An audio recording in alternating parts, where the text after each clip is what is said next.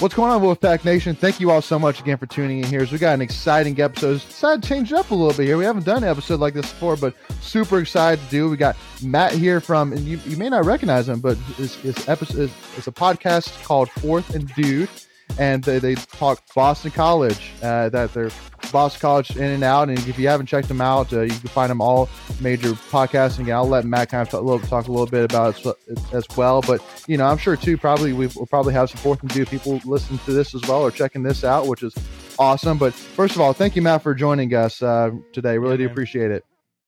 Hey, great to be here. Excited to talk football with you guys. So first, Matt, wanted to kind of start off with that. I know we were kind of talking a little bit here beforehand, but what a great weekend of ACC football, but football in general. I mean, there was so many good games this season. I think Boston College and NC State couldn't have picked a better bye week to have, where we could literally all just sit on the couch and watch some awesome college football. No, that's exactly right. It was kind of a stress-free Saturday for us, right? Didn't have to worry about winning and losing. It was just from noon all the way through. It was just nonstop action. When you talk about Oklahoma, all the way up through the Virginia Tech game. I mean, just nonstop action. One of the best weekends of college football that I can remember in a long time.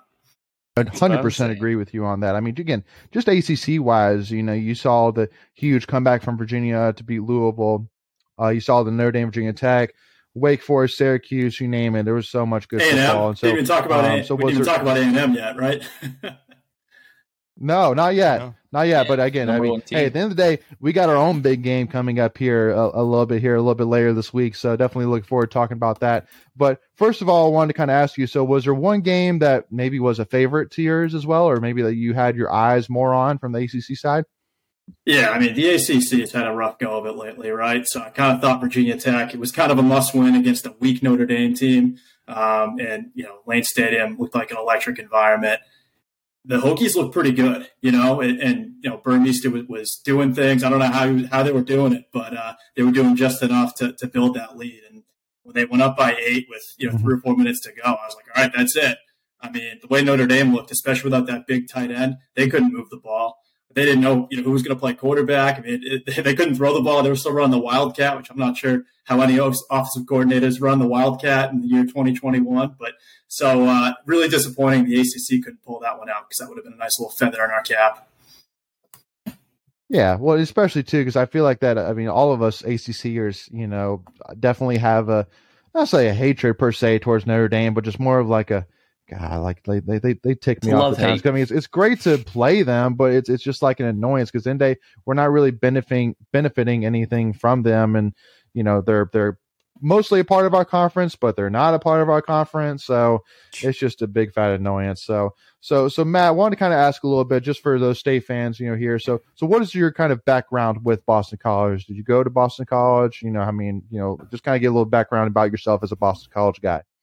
Yeah, sure. I've been a BC fan my whole life. I graduated in the class of 2013, but before that, growing up in the area, my parents went there, a bunch of my family went there. So I had season tickets from, call it probably 2005 all the way up through 2017, 2018. I recently moved down to Philly, so I currently live in the Philadelphia area, and obviously tougher to get to games. I still try to go to 3 or 4 per year, but I've been a fan as far back as Tom O'Brien, the Matt Ryan days. We had some, right when BC was joining the ACC. I remember that, for example, the 2006 game, right? BC, we're down in Raleigh. We have the lead, a couple minutes to go. And I still don't know how we lost that football game with that Hail Mary from the 30-yard line. I don't even know who your quarterback was back then, but somehow we lost that game in the final seconds. I'll never remember that. I was like 14 years old, and it was just a crushing defeat. But ever since then, we've had a ton of good battles going back and forth. So like you said, me and my buddy, also named Matt, started doing this Fourth and Dude podcast. It's an homage to the Steve Adazio days, right? And his big catchphrase was, be a dude, and that caught on for a little bit until folks kind of realized that he was a lot of talk and not much substance. But we've been covering the team. Not really covering the team for anyone important, but just the two of us. And, we got a decent, Twitter following and all that, but it's been a lot of fun covering the team, especially recently, now that Hafley's been aboard. So that's kind of my background. Been a fan, as much as I can remember. And, a lot of folks don't realize that there are a few diehards in the Boston area when it comes to college football. I know we get a bad reputation out there, but there's a few of us diehards out there. Yeah. Well, you've got so many great professional sports. It's totally understandable, but do you lean heavily more towards like the Patriots, or are you like a Celtics fan or a Bruins fan? Yeah, it's funny. I mean, Red Sox. I'm all Boston. Born and raised. Half hour north of the city, so I'm a diehard all Boston teams. But yeah, I would trade away a couple of Super Bowls probably for an Orange Bowl or something like that. Or even a March Madness appearance these days with how the hoops team's been. But yeah, it's been a pro sports town in the last 20 years, and we've just been so good. And BC in the last decade or so has certainly fallen off ever since the Jack Kaczynski era. Right. So things are changing, and I'm not rooting for the past to suck, even though it kind of seems like we're heading in that direction. But if Hafley can fill that void, maybe we can generate some interest citywide in college football finally. Yeah. Well, before we jump into Jeff Hafley, though, I wanted to kind of bring up, you mentioned a little bit earlier about the 2006 era. And so, obviously with Boston College, we obviously share one big thing in common, that is obviously Tom O'Brien, and the fact that, obviously, he was big I feel like he's a big part of the Boston College football history, obviously, with Matt Ryan and the teams that, he had under him. And, obviously after that, he came to NC State for a while, and, he, had his opportunities and, did overall well, with like Russell Wilson, and then had his Matt Ryan-esque replacement in Mike Glennon, who actually played for the Giants. Actually, we're recording this on Sunday, so today actually, which was cool to see. So wanted to kind of first ask. So, what was your initial reaction? Go ahead. So I was just going to say Glennon had nice little pick six at the end of the game. Sorry, I didn't want to bring it up, but that was a tough. That's okay. Yeah. Yeah, hey, again, it's cool to see him there, but again, it's he's still got a job. He's still got a job. Exactly. He's still throwing in the NFL. But what was your initial reaction when the decision was made that Tom O'Brien would leave Boston College and head to NC State? What was your initial reaction during that time? It's tough to go back in that time frame because you didn't realize how good you had it. Right. And it was consistent 8-win seasons. He would make a bowl. We would win the bowl. We had that, 8 or 9 straight bowl win streak. And, but he could never win the big game. That was the whole thing with TOB. And we would always find, late in the year, big game against the Florida State or someone like that. And we just wouldn't have what it took. And, it is funny that when he left, that team was so stacked in 07 and 08. We went on to go to consecutive ACC Atlantic championships. That was TOB's team. And I'm certain that, and Jeff Jagodzinski gets all the credit, but that was TOB's roster. It had finally come together. We had studs across the board. Obviously, Matt Ryan was the headliner, but that defense was incredible. And TOB's fingerprints were all over that football team. It is funny that when he went to NC State, he didn't quite have the same success, but overall, his legacy at BC is overwhelming. I think he's the all-time winningest coach, if I'm not mistaken, at BC. I should have double-checked that pre-show, but I think that's the case.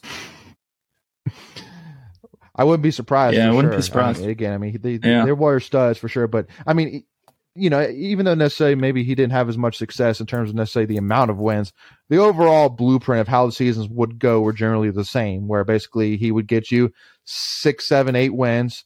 He'd win a bowl game. He'd beat your rival, and that was it, and then he'll have one really big win. He met the bar. He met the bar. The bar was here. Yeah. And he always was there. And it's like, man, you can count on him to be right there. Right there at the bar. Exactly. So, but hey, it's one thing Matt, we wanted to kind of jump into is, you had mentioned Jeff Hafley. And so now we kind of talked about the old times, we want to talk about this time. So I think for all of us at NC State, I think that it's mind-boggling for us. And I think for everybody in the country for sure, seeing how great of a job Jeff Hafley's done so far at Boston College within his first year and a half, and how competitive he's been every single game, and also too, just the turnover from Steve Addazio, where with Addazio, it was just a really great defense, specifically when Don Brown was there, and the offense was always so, and it just never really got more than that, really, but then now all of a sudden it's like, wow, Boston College is competing in the Atlantic and is right there to win it even this year. and probably will be for the near future. It's amazing to see. I think that all of us, NC State, but nationwide, are astounded, first of all. So wanted to kind of let you kind of talk from a Boston College side, kind of expand on that a little bit there. Before we continue, I want to take a quick second to tell you about our sponsor, Flightlands Jessup Insurance Group, that has your whole world covered, with agents in 5 offices throughout eastern North Carolina to help you decide how much coverage you need. Offering policies for home and auto, recreational vehicles, commercial, crop, health, life, and employee benefits. They are able to combine options to find a comprehensive solution that works for you. Flightlands Jessup protects the things you love so you can spend less time worrying and more time enjoying them. Find them on Facebook and Instagram at Flightlands Jessup. You can also visit their webpage at www.flightlandsjessup.com. So please make sure to go and check them out. So, yeah, I mean, after Hafley got hired in 2019, I think everyone from the BC fan base was kind of done with the Steve Addazio era. I mean, Addazio was consistently winning 7 wins. Now, he got a nickname 7-win Steve as a result of that. He couldn't surpass that 7-win threshold. And Addazio, sort of wasn't all that popular with the media. The style of play wasn't that popular. So, when Hafley came in, he sort of rejuvenated the program in a lot of ways. And a lot of it's sort of the off the field stuff where he's just like this intelligent, personable guy. And he's always joking around with the media, and he takes accountability whenever anything goes wrong. On the field, we're actually, a competitive football team. We're making smart in-game adjustments.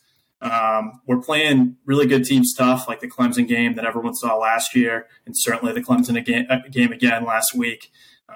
We used to get blown out by, ranked opponents. That was sort of what would happen, right? And with Hafley, It doesn't matter. We sort of play up and down to our opponent, which is a little bit of a knock on Hafley that sometimes we have days off against Syracuse last year comes to mind, stuff like that. But overall, he's just the right kind of guy for this program. He's really ramped up recruiting. BC's always sucked at recruiting. We've had a really hard time, breaking into the top 50 when it comes to Power 5 recruiting. He's done that, especially defensive back at the skill positions. We're going up against blue bloods and, SEC teams rather than just getting kind of the leftovers of the Northeast, from a recruiting battle standpoint. And, the program was just stale. It was time for a change. And obviously we're still in the honeymoon phase a little bit with Hafley, but everything's sort of looking up at this point. If he continues on this trajectory, sky's kind of the limit for this program. But the one thing though, which I will add though, so didn't Eli Drinkwitz say that he doesn't really go after recruits in the Boston area? Am I correct on that? Don't get me started on Drinkwitz. What an idiot that guy is. Sorry if you guys like him. He was our. He was our OC. No one really, when he was here for 2 years or whatever, no one was in love with him. So he was fine. He single-handedly lost that football game. He single-handedly lost that football game from Missouri because I'll tell you what, our players were hyper-focused. Our defense in particular was all over them, and you can't do that. What are you thinking making a comment like that? What's the gain by saying that? Well, what an idiot. But see, that's right. But that's the same kind of thing that Jimbo Fisher did to Alabama, and he won. So it's like it doesn't happen often.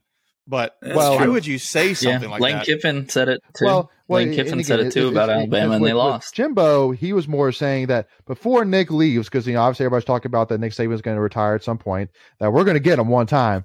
But Drinkwitz is basically was just hating on the Boston area, saying like. And I would say this too. I would add this too. Jimbo's was more a statement about Saban. Right. Drinkwitz was more about the players, like. Who cares about talent in Boston area? Who cares about who would want the players in that area? And those players are like, "Whoa, that's us." What are you talking about? Versus like just talking about one coach. It'd be like him saying, "I'm going to go kick Jeff Hafley's butt." Okay, it's different when you're saying, "There ain't no talent up in Boston for football." That's a whole different thing. Well, that's half our roster. Half our roster is from the Boston area. Exactly. Right. That's the other thing too. Hafley won the PR battle because he said, "Listen, I don't care I'll jump on a plane right now. I'll go to Missouri. I'll play anyone, anytime, anywhere." So he won the PR battle. And I'll say this too. We were talking earlier about how no one cares about BC in the Northeast. Kind of true, kind of not. People actually cared about this football game because now you're offending Bostonians. Right now you're coming after New Englanders. You don't do that. Yeah, it got personal real quick. Yeah, absolutely. Yeah. Right. Yeah. So, one of the things I did want to bring up is now we're kind of, talking a little bit here is one of the biggest blows, I think, to Boston College for sure this season was the loss of Phil Jurkovec. I think that was, because I think for all of us State fans, even in particular, that, you watched Boston College in that first game or so. And I mean, it was clear Boston College was a talented team. And I knew, and I think we all knew that, I mean, that was going to be a tough, kind of hill to push through playing that team. And I think overall, I mean, I think you guys have actually even said it that Gabe Grossel was one of the best backup quarterbacks in college football. And I mean, he's definitely seemed to, I mean, basically just saying like he hasn't been spectacular, but he's been very solid for sure. Very impressed overall. So I mean, kind of, if you wouldn't mind kind of talk a little bit more about maybe what your initial reaction was when you heard Phil Jurkovec being out for the season, then your thoughts so far on Grossel's performance so far this season. Yeah, so Denny, and we said it for going back to last year, because Denny would come into these big spots and it would be a key 3rd and 5, right? And he would make a perfect strike, and it'd be right, and it'd be in traffic. A Clemson game comes to mind. He extended a drive that almost won us the football game. He came in against UVA and set the program record for passing yards in a game, tied with Doug Flutie, lit him up for 520 yards. So in spots, Denny's like, he's so much fun to root for. He's been with the program for 5 or 6 years now, knows the offense like the back of his hand. But he was a QB2 for a reason. And, just to talk about Jurko for a little bit, I mean, obviously the guy has the measurables. He has, an absolute cannon of an arm. What he did last year, at times putting the team on his back. The other thing, too, is we've never had weapons like this before. The BC football that you guys are used to doesn't have guys like Zay Flowers or Jalen Gill or CJ Lewis, these big, fast receivers that can compete with anyone. ACC quality D-backs, the likes of Clemson, right? Like, we are as loaded at the wide receiver position as we've ever been. So that was a big part of it, too. It's kind of our passing attacks fully come together. We got a great O-line that can protect the quarterback. And Jurko's, if he had the year that we were hoping he was going to have, probably a top 5 quarterback prospect. Again, certainly has the size. Certainly has the Jurkovic's good. So it goes without saying that our season sort of changed, right, completely once Jurko went down with a broken hand in week 2. But I'll say this about Denny. I mean, Denny Grosel, like I said, I mean, the guy's a gamer. We kind of compare him to Ryan Fitzpatrick because he has just this way of getting first downs and keeping plays alive. You don't know how he does it, and he's limited when it comes to talent. He was a preferred walk-on, going back a few years. He's pretty accurate when it comes to short and medium routes. When he has time to throw, when it's single coverage, he can do all that, and he put that on display against Clemson, last week. He can do that. The problem is if our running game isn't working, or if there's guys in his face, or he's trying to beat double coverage downfield, and he starts forcing things, that's not his game. He has a definitive ceiling. So he can be a great piece, and he can be a great, I hate the word game manager, but he can be a great game manager. He just needs a couple pieces around him to be successful. So, I think a lot of people thought the sky was falling when Jurko went down. We've been a little more, optimistic when it comes to what Denny can do. But it really has been on the coaching staff to really pivot how this offense works. And it's going to be on kind of everyone to step up for the rest of the season because it probably, we're probably 10 points less explosive with Denny as opposed to Phil. But we can still win football games with Denny, that's for sure. Yeah. I thought you guys, when I look back at that Clemson game, and overall in the season since Dennis and since Grosel's been playing, we've been talking about it. I mean, he's looked way better than I didn't know who he was, and he's looked pretty good for a backup quarterback coming into play. It's kind of makes you think a little bit of how we had a quarterback last season when Devin Leary got injured. Bailey Hockman came in. No one really knew who Bailey Hockman was, but he came in and he was like, wow, okay, he's actually doing pretty good. So with Grosel, I still think you don't have to drop Boston College and have to change their expectations a ton going into the season. Yeah, well, especially now that you see how the ACC is looking right now. Yeah. Here's a stat for you. You guys saw what he did last week against Clemson, and he's getting vilified for that bad snap at the end, right, which sucks. And he missed a couple guys on those a couple deep bombs that people are saying, oh, Jerko hits those all the time, and it would have been great.